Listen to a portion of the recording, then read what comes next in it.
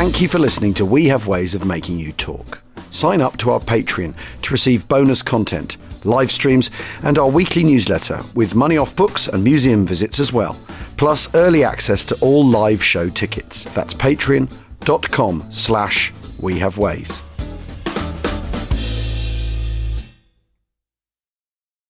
This episode is brought to you by Amazon Prime. You know Amazon Prime is not just a shipping subscription, right? It's got everything, including streaming TV and movies on Prime Video. And of course, Prime's fast, free shipping. Go from watching your favorite shows to getting your favorite things. Whatever you're into, it's on Prime. Visit amazon.com/Prime to get more out of whatever you're into. Are you looking for a view of the world that's a bit different? Hi, I'm Jason Palmer, a host of The Weekend Intelligence, a podcast from The Economist. Join us to hear the stories that matter most to our correspondents and editors.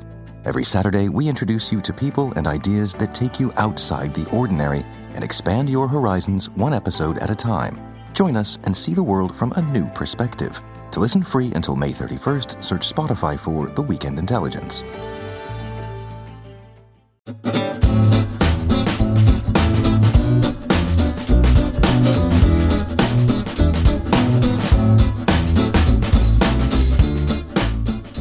Actung, and hello, it's James Holland here on We Have Ways of Making You Talk, and this is my interview with Captain Stan Parry, the last surviving officer of the Sherwood Rangers Yeomanry. And last time, when we left the pod, Stan had just been shot, and we were wondering what was going to happen to him. Well, in this final instalment, we're going to find out. Hope you enjoy it. It was a sniper. Well, you're lucky you got your arm and not your head. Yeah. I was like that. So you was aiming for your head? So I got in there. I'm six or 8 inches away. Anyway, my wireless shot constructed a splint.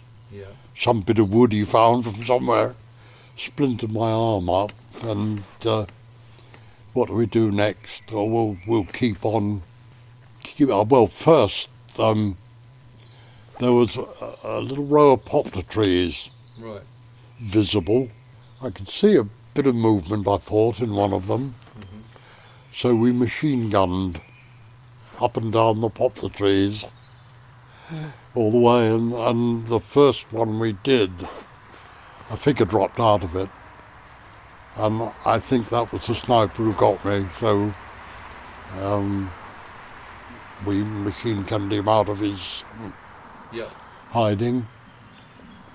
And then I thought, we'd better push on and try and get to the top of this hill. And your arm must have been bleeding like hell, wasn't it? It was slightly painful, but it wasn't bleeding that much. Oh, really? I think the bullet was still in it, or a part of the bullet. When I got back, they operated on me. They said there was a piece of metal in there anyway. Right.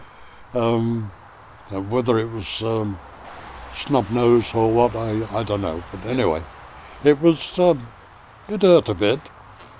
But it was going to hurt there. It didn't matter whether I went up or down. Right. It was going to hurt. So carried on, and then there was a big bang. And my driver said, "I've lost all my steering."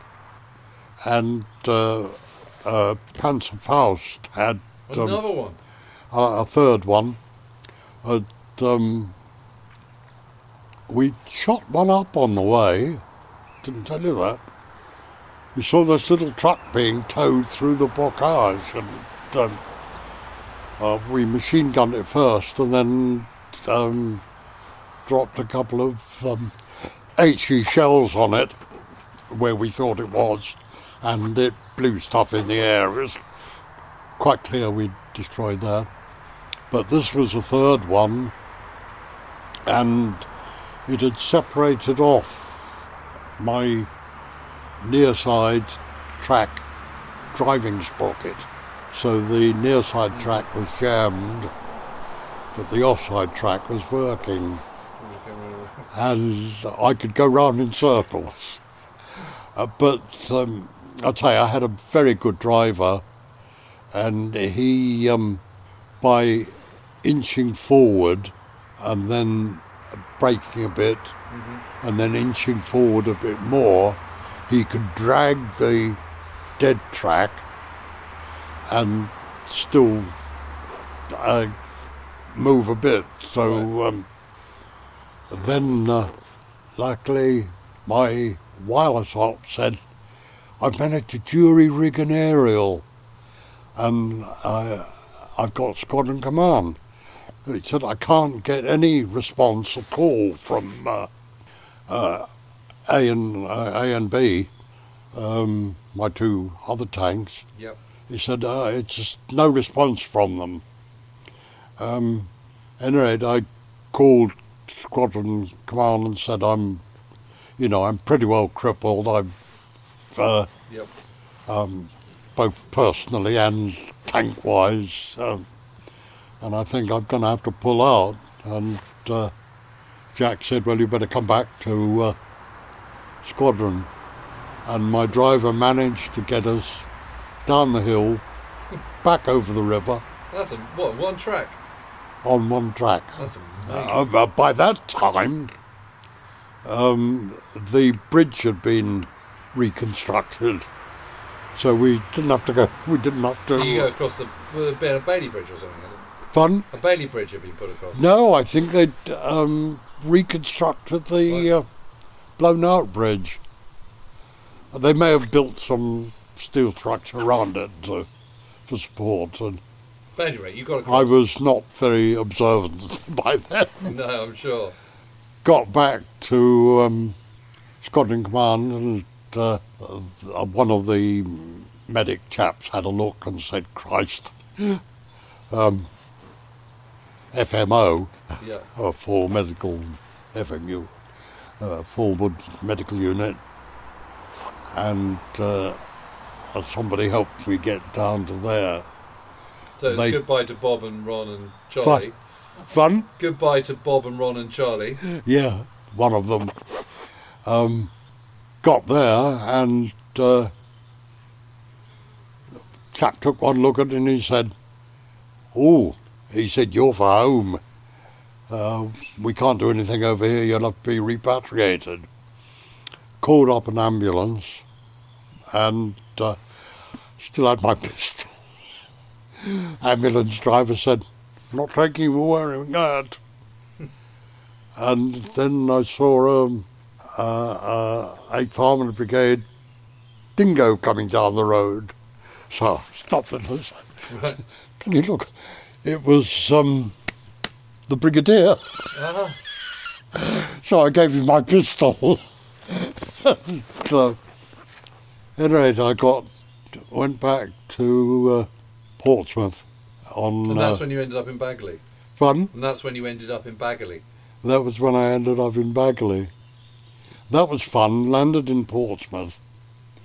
I was still able to walk about a bit, and we had a hospital train parked across a level crossing, or beside a level crossing. Yeah. And there was a pub at the level crossing, so I couldn't have to with a pint.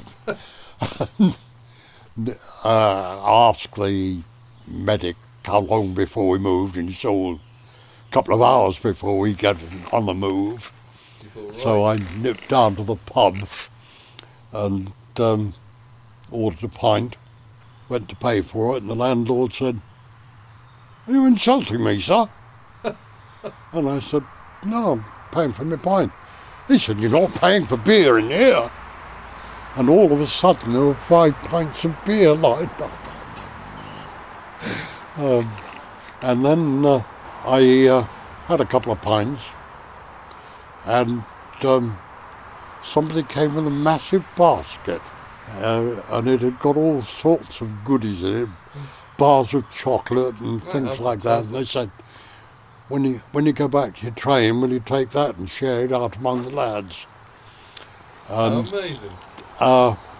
then all of a sudden, a lady with a white headdress appeared, and she said, "I've had to search some places for my patients, but never a public bar," because they were getting ready to move off. Right. And then we went up to Bagley, and sister in charge of the officers' ward there, a lady called Sister Ingram, I recall. Her husband was police sergeant at Ringway, oddly enough.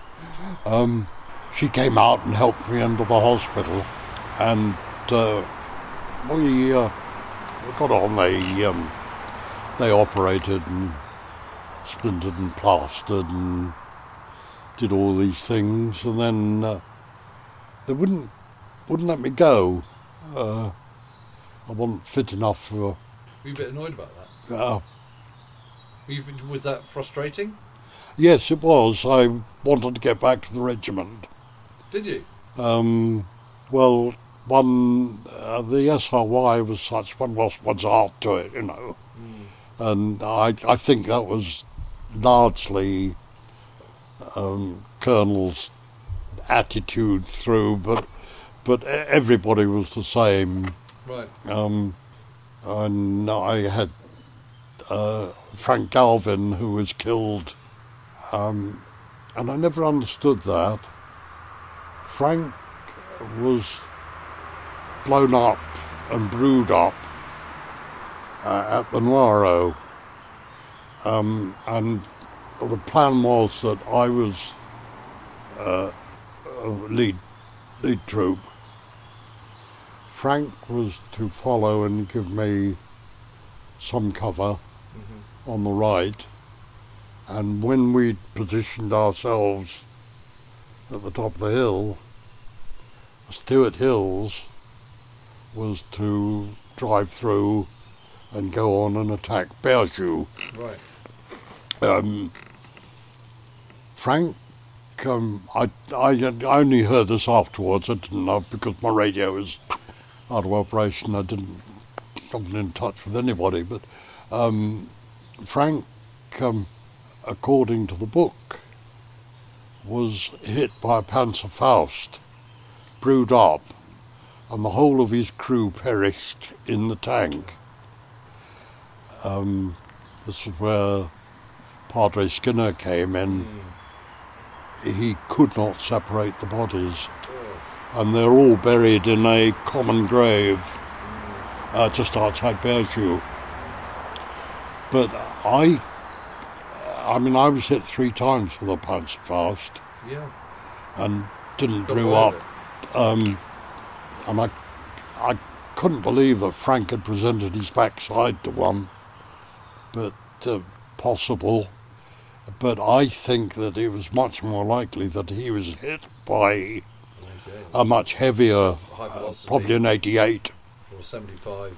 And I mean, some of those 75mm pack guns. I mean, the Pack 40 has still got yes, they were velocity on it. They packed a lot of. But it had all the feel of a dismounted 88 to me. And afterwards, it was said that Frank had taken the wrong road. And I told you this road diverged, and I suspect he'd gone up to the right, and I suspect there was an 88 tucked up somewhere in that V. So I suspect he was hit by a much bigger thing than a Panzerfaust. Yeah. And he was a good friend. He joined the regiment a few days after I did, but C Squadron. So how do you deal with kind of losses of friends? Do you just sort of try and put it out of mind? You try to. I think, thinking back and over the years, you don't forget. But there are sort of really 3 things in your mind. There's the first, your conscience that you actually killed some young chap who probably not very different from you, and and you shot him without thinking about it. And then there was matters of conscience. Because you'd had those questions of conscience as a 17-year-old, hadn't you? Yeah, yes. Well, so that was related to whether you were what you were doing in fighting and killing other people. But then there was also the conscience of the mind worry, the memory. Had you been a better soldier? Right. Had you deployed differently Right. on a different occasion? Would that have saved the life of some of your men? And so you were leading people and very often directing people to what was certainly very dangerous and very likely to lead to maiming or death. And you were giving them orders to go into that. Yeah. And that hangs about. And then the other scars you have, of course, are the physical scars from wounding. But I mean, they're medical science being what it is. They go away. Well, I mean, you know. But there are it advanced so fast in the war. There are these two scars on the mind forever. You did it. And were you good enough? Were you thoughtful enough about deployments and attacks and where you led people? If you've been a bit clever, and very often you were doing things very quickly on the spur of the moment, Yeah. with very little solid information or intelligence. Yeah. So excusable in a lot of ways.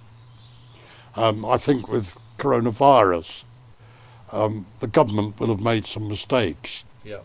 but they had to make those mistakes short notice, little intelligence, little information about the reality of coronavirus. And that's very similar to war, which you make decisions very quickly. You have to do them Yep. immediately. You haven't got time to analyse it, have you? There's no time to think over, even if there is intelligence there. There's not a lot of time to think over that. And you get sort of inbuilt quirks, if you like the fact that I would never ever approach a road junction on the road. Very difficult in Normandy in particular, in rural Normandy, narrow lanes, very often high banks, Yeah. and sometimes your tank would be running 4 or 5 feet above road level, and your tracks would be on the banks, and but so you avoided roads wherever you could. But particularly I avoided going up the junctions. Because of earlier trainings, I did dismount in inhabited areas quite often, very narrow streets Yeah. in the French villages. Yep. Ideal for somebody to sit up in the top bedroom and lob a grenade down into your tank.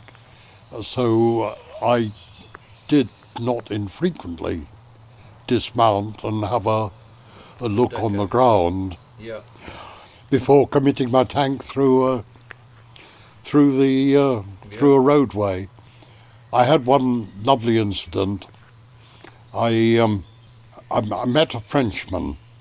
My French was fairly passable then, and I met this Frenchman on the outskirts of the village, and I said to him, "Are there any Germans in the village?" And he said, "I think they've all gone, but he said there's one house there where I think there might still be some left in." And so I dismounted and took my gunner with me. I armed him with a rifle or probably a Sten gun, and I had my 45, and I went to this house and stationed him on the side of the door, and I kicked the door in, saw a movement inside and shot. There was a big bang and a whir. I'd shot a grandfather clock.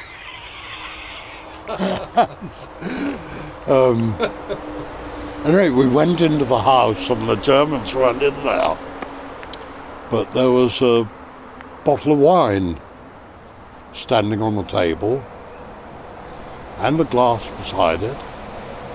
The cork had been pulled from the bottle, but the bottle was full. And my gunner said, "Oh, no, stop!" Because I could see a little trail underneath. I looked underneath, and there'd been a 6-foot nail through the table, and a spring, and connected to a flex and fuse. Goodness. And an anti-personnel. God, that was sharp thinking on your part. And so, having done my training, I was able to dismantle it. And was that SAS training that enabled you to do Yes. Yes. Goodness me. Managed to dismantle it. And that was in Normandy, was it? Fun. That was in Normandy, obviously. That was in Normandy. There was another occasion in Normandy where language was handy. I think it was Jack being assailed by a Norman farmer. Jack Holman. Jack Holman, yeah. And Jack's language was pure English, Cornish. He didn't speak French, or very little. And he couldn't understand what it was all about. I translated. This Norman farmer was alleging that a couple of our soldiers had cut steaks from the haunches of one of his living cows.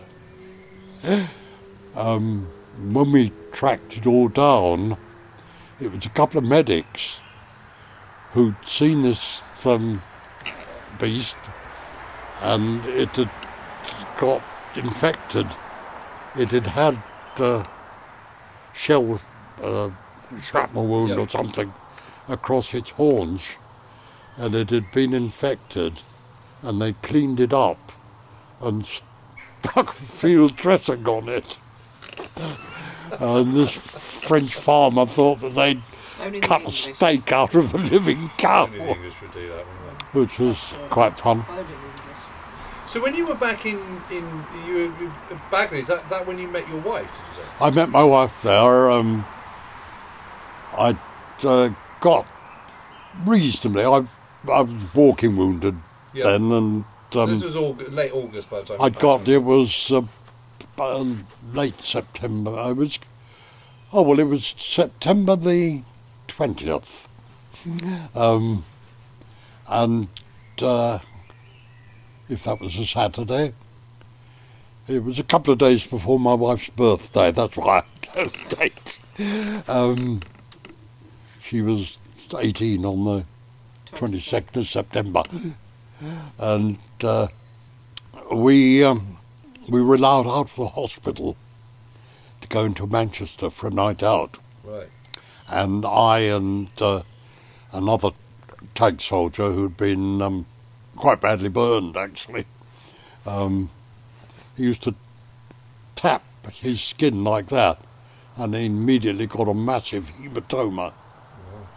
But he and I went in town and outside the Queen's Hotel in Manchester, there were a couple of girls, one a bit older than the other, and we said, would you like to come in for a drink? We picked up these couple of girls. One of them was a Dane, and that was Lisa. And we became rather attached to each other anyway. Well, we're just going to take a break now, but do join us again to hear more from Stan Perry.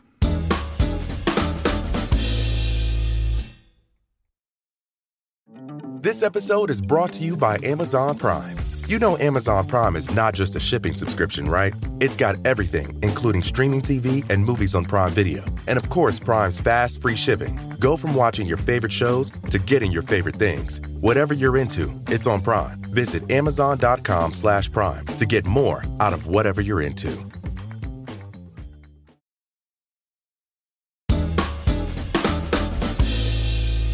So what was Lisa doing over in England? Lisa, her parents, her father had a business on the Thames in London, and he was into feathers, Right. making feather beds and that sort of thing. And they lived in Hendon, but there'd been quite a bit of bombing, and they'd come up to Stockport, where her father had a connection with the bloke who owned a factory in Stockport. And anyway, she and her mother had come up to Stockport, and her brother was in the Air Force. He was killed in Italy. What, flying for the RAF? A couple of months after I was wounded the second time. He was flying. He was killed in March. He was flying Beauforts, I think. He hates them. Coastal Command. He was in the. They had an Air Force squadron that was doing reconnaissance over Yugoslavia and that region. But anyway, the two of them. I think her sister was Well, all Auntie Eva must have been involved. Auntie Eva, yes. Anyway, they'd shipped them up to Stockport to have a rest from the bombing in London and a couple of weeks away from home. And the landlady and Lisa had gone into Manchester for a night out, Right. which is why she was there. Anyway, we got rather fond of each other, and we saw each other every day that it was possible to do. Then I got posted down to Newmarket to go back to the regiment. I had to get a letter from Stanley Christopherson in which he wrote the return of this officer to his regiment at the earliest possible opportunity is requested. And he struck out requested and wrote in over the top of it, demanded. So that took a bit of a long time, and then I got embarkation leave, and I rang Lisa and said, I've got a week or so's embarkation leave. Will you marry me before I go back? And she said, I don't know, I'll have to ask my mum. I said, I can be, will you marry me on Monday? And she came back and she said, no, Mum says no. It's unlucky to get married on a Monday. If you get married, you'll have to be married on Saturday.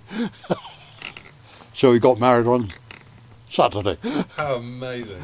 September the 16th. September the 16th. December. And December then 16th. They had a bit of a checkered career because they were supposed to get married in St Clement Dane. I went out and rejoined the regiment near Maastricht, actually, at the time. So you missed Geilenkirchen? I miss Geilenkirchen, I miss all that bloody stuff going up to the German border. But I did get involved in the stretch across to Heinsberg.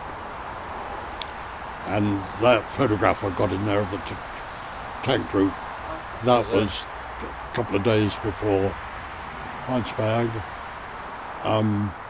Jackie Holman went on leave. So did you have a completely new crew at this point? I had a completely new crew. And how did you get on with them? My sergeant was a chap called Taubman. Taubman? And Taubman, Taubman. My local doctor's called Rachel Taubman. Oh. That's an unusual name. I wonder if they're related. Yeah. Oh well, he's in the list of casualties because we were lagered up and we were going in to attack Heinsberg. A mortar bomb dropped on the top of his tank and killed him. Taubman's tank. Taubman, and he was just in rest. I mean, it was a mortar, and fell on his tank, but it landed right beside. He was standing up in the tank in the turret, and killed him. And there again, Padre Skinner was absolutely wonderful. He took Taubman's body out, and he got in and he cleaned the blood and guts from inside of the tank, and that was typical of the Padre. I had a nice incident with him.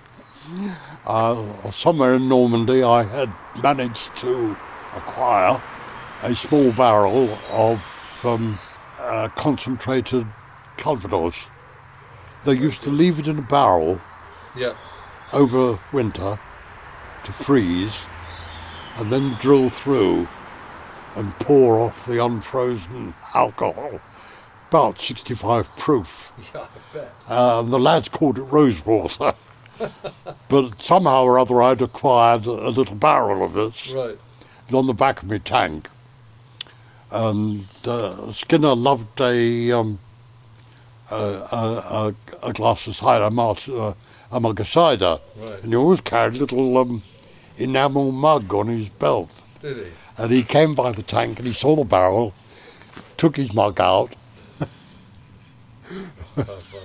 thinking it was cider, a big swig, and nearly blew his head off. And, we had a tremendous laugh over that. These are the fun moments of the thing. But he was terrific.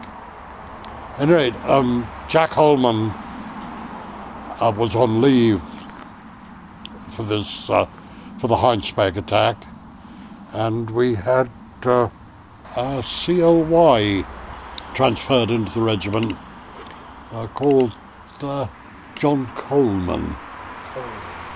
And he was a very nervous bloke, and he called an O group on the drop of a hat, and we were waiting to move off actually to go and attack Heinsberg, and he called an O group, and substantially what he asked was, "Do you know what you're doing?" Yeah. One gets a bit cynical sometimes. I shouldn't be. He was a nice chap, but he had this penchant for bloody O groups. And I was on my way back to my tank from the O group, and I heard this whir and a big bang. Thought, Christ, the Nebelwerfer. And then there was a whir and another bang, and I thought, oh, getting a bit close. Better get my head down, and I was diving for a bit of cover when the third one went off, and I got peppered down my left chest and arm and in my face and my right leg. But you were in the tank at the time, were you? No, I was heading back to the tank I from see. the bloody O group. I was on foot. If only you hadn't had a bloody O group. Yes. I see, got you. So that was you prostrate. that was me, yes. And So when was that? Was that March? January. January. Yeah. It was going in the March. And I Barely got back. got shipped into an American hospital, Right. which was rather fun, because I was unconscious. Yeah. And when I woke up in the morning, there was a replica Purple Heart on the locker beside my bed. How fantastic. That's rather nice, I've got a Purple Heart. And then this American cleric, or whatever he was, came by with his clipboard and said, "What's your regiment, soldier?" And I said, "Sherwood Rangers Yeomanry." "Who the hell was Sherwood Rangers Yeomanry?" I said, "Well, the leading tank regiment in the British Army." "Oh, you're a limey." I said, "Well, yeah, I'm British." "Oh, you can't have that then. You took my Purple Heart away." So you never got it back? I never got it back. No, never got my Purple Heart. The Sherwood Rangers, while you were away, they'd spent quite a lot of time with America. Yes, I did. Because they were with the 82nd and then the 84th. Yeah. When I was... Was that for you the war is over? For me, that was the end, yeah. British Legion, because I was so newlywed, were in negotiation to fly my wife out to Brussels to come and say goodbye to me. So it was touch and go for you, was it? It was touching. I was on the dangerously ill list for 3 or 4 weeks. Oh, really? And then I was on the seriously ill list for a few more months. You got your pineapple juice. Yeah, that was in this American hospital. I was there for a couple of days. Barely. I was getting... I got addicted to morphine. I was on 5 grains every 4 hours or something. And I was on penicillin. Yep. The wonder drug. 4 shots a 4 shots a day, in and out of consciousness. But this American soldier came in. They were sure I was on my way out. And in fact, his phraseology was fine. He said, "Is there anything you want? Any last wishes?" Any last wishes? And I said, "I tell you what," I said, "I know you've got this PQ thing. I do like a glass of pineapple juice." So next day, a couple of dozen cans of tinned pineapple. You see that only the English would do that, only the Americans would do that. Yeah, they were. Well, everybody else. I say loved them these because were they got the pineapple. these were the fun moments. But eventually, I was flown back. War was over by this stage. I was into. Can you remember the war ending? Fun? Can you remember hearing the war was over? Yeah, I was combatantist, fairly alive. I was still in hospital. I wasn't allowed out. But sort of immediately after being wounded, I was moved from the American hospital to one that was run by Belgian nuns. They were all nurses, and I still have a little wooden brooch. How fantastic! Which one of them had bought for me and given me to give to my wife, and it's still up in the jewellery box. How brilliant! Oh, one thing I must ask you: when you came back, did you rejoin C Squadron? Yes. So where was Jack Holman by that stage? Did he? Jack was still Squadron Commander of C Squadron. Yeah.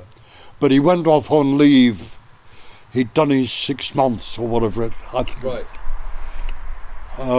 Yeah, Jack was still Squadron Commander, and I was very welcomed back. Great. By everybody. Even the Colonel came down and said hello. So I was very welcomed back. It was rather nice. Stuart Hills was still about. John Semken had gone back by that point. John Semken I think he'd been wounded then, and he'd been repatriated. I think all the three squadron commanders at this point had all gone on leave. Right. Back to UK. Yeah. And all the squadrons were commanded by the second commands. One other thing, I remember talking to someone who was saying that, he never wore his boots in the tank. He always wore plimsolls. And another person told me that he had a pair of brogues that he preferred to wear rather than his Yes, boots. Did you have any kind of sort of quirk? Yes, I wore a pair of suede boots. Did you? Where did you Yeah. get the suede boots from? They were just desert boots, weren't they? Somebody from the desert, I suspect. And, Right. But you had those suede desert boots, did you? yes, With the rubber soles? that's right, yeah. And they were 'Cause very you don't handy. you don't want boots clattering around, hobnail boots. Well, I mean, hobnail boots with buttons eggs in them were very, if you got on the back of the tank, You'd slide all over the place, wouldn't you? the little rubber soles were a nice grip. Yeah. And they were comfortable. Yeah. And if I happened to kick the gunner in his left ear, Yeah. it didn't hurt so much as an ammunition boot. No, I wore a neckcloth Did you? Like a neckerchief. rather than a tie. Right. Well, actually, it was a scrap of lady's dress made into a bow. A different story, that. And that was quite good. But I got moved from the American to this hospital just outside Brussels, which So when were you reunited with Lisa? I was flown back to Breeze Norton, Right. oddly enough, Yep. and then ambulanced to just outside Weston-super-Mare. It was the Birmingham Saturday Fund holiday home. Right. Apparently Birmingham miners had a Right. penny a week fund, and Okay. they ran, and it had been converted to a chest hospital. Right. The senior chest surgeon was a Spaniard, oddly enough, and so I was there. They went to work on me. I had a couple of bits of rib taken out Right. because I got shrapnel in my lung. They did a bit of digging, and I had for a long time, until July at least, I had a rubber tube in my back, Goodness. which had to be taken out every day and cleaned, and that had to be done by a nurse. And then once a week, they used to take an eighth of an inch or so. Apparently it was to drain the lung, Right. and if they'd just taken it out, the lung would have enclosed, encapsulated, Right. and with the risk of retaining infection in it. So You have to do it very slowly. what they did was take it out once a week and snip an eighth of an inch off the end of it, Right. and make it a little bit shorter. Right. And gradually, it was July before that was completely removed, and then I had to wait for the holes in my back to heal up. Lisa came down to visit me and stayed in a boarding house just next to Weston-super-Mare. And so what did you do? Presumably eventually you were invalided out of the army, were you? Sorry? Did you choose to leave the army, or were you invalided out? No, I was. I went back to duty. Oh, did you? I was medical grade B or C or something. Right. I've been promoted to captain. Right. I'm not quite sure why I was promoted to captain, but I discovered myself when I came out of hospital that I was acting captain. And a couple of months later I became a war substantive captain because I came out of hospital and went back to duty at the beginning of December 45. Right. And I was made adjutant of the 259 working POW camp. I had 3,000 German prisoners under command. Goodness. And there I had the whale of life. I lived like a king, and my colonel there, the CO, was a Royal Scots Fusilier who had a club foot. Right.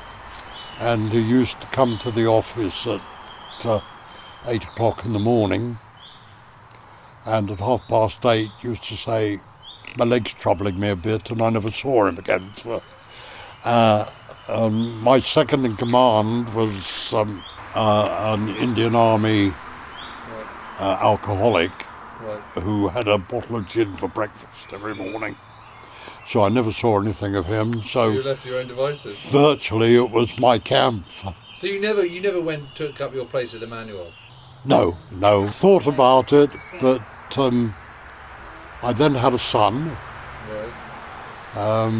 And I was getting on. I decided to take some engineering training. Right. In particular, draftsmanship was the start of it. I never pursued that particularly. My wife's father had quit his business in UK and had taken a partnership in a cosmetics company in Copenhagen, and he had got some connection with a firm called Dansk Oselid, which printed printing paper, So headed paper. Paper. They coated paper for producing reprints by exposure to ammonia. Right. And they had what was originally a German license, but which had been taken over by the Americans. And so they had a need for fair communication with American, and none of them spoke English. So they wanted an English correspondent. And my father-in-law introduced me to them, and I got taken on. We went to Denmark. I was still on leave from leaving the army. Right. And so I was still in uniform. And we moved into live in Denmark, and I worked there for this company, and eventually they made me office manager, and we had it was a very tiny plant. It only had three labourer employees. Right. Well, a charge hand and a couple of employees. They put me in charge of that, and so I did 3 years in Denmark, and then I had a 3-year labour permit, and I came to renew it, and they were worried about unemployment in Denmark then, and they would only renew it on a 6-monthly basis. And I said, how do I build a career for life on 6 months? So I came back to the UK, and I went to work for Unilever. I went to work for Dane in England when I first got back, but wasn't really a very good job.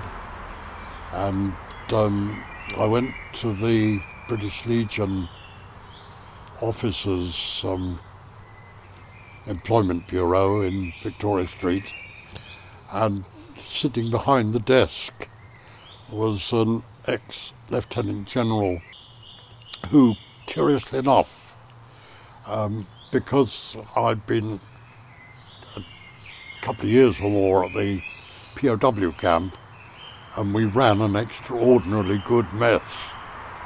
Whenever he was anywhere within 50 miles of He'd always come. Bowden House, he'd give us a call and say, "Can I come for dinner?" And so I'd got to know him quite well. And there, sitting behind the desk was a chap. And he rang somebody at Wall's Ice Cream, which is a Unilever company then. And the personnel manager said, well, I'm sorry, we're recruiting supervisors, but we've got 12 we're interviewing tomorrow, and that's the limit of we can't take any more. And this Lieutenant General lit into him and said, all the things I've done for you and helped you out with guiding people in your direction, either you take him or we stop talking. So I got took in as number 13, and I was the only person they appointed, which was quite fun. So I joined Unilever there, and I still have my long service watch. That's amazing. Well, thank you. I hope you've all enjoyed that. I certainly thought that was very, very special. You know, veterans are a rare breed these days from the Second World War, and to have someone that age, that articulate, that kind of thoughtful about his experiences and what it meant, but also told with such humour was really remarkable. And, you know, it was a real treat for me. I hope it's been a treat for you as well. Thanks very much. Cheerio.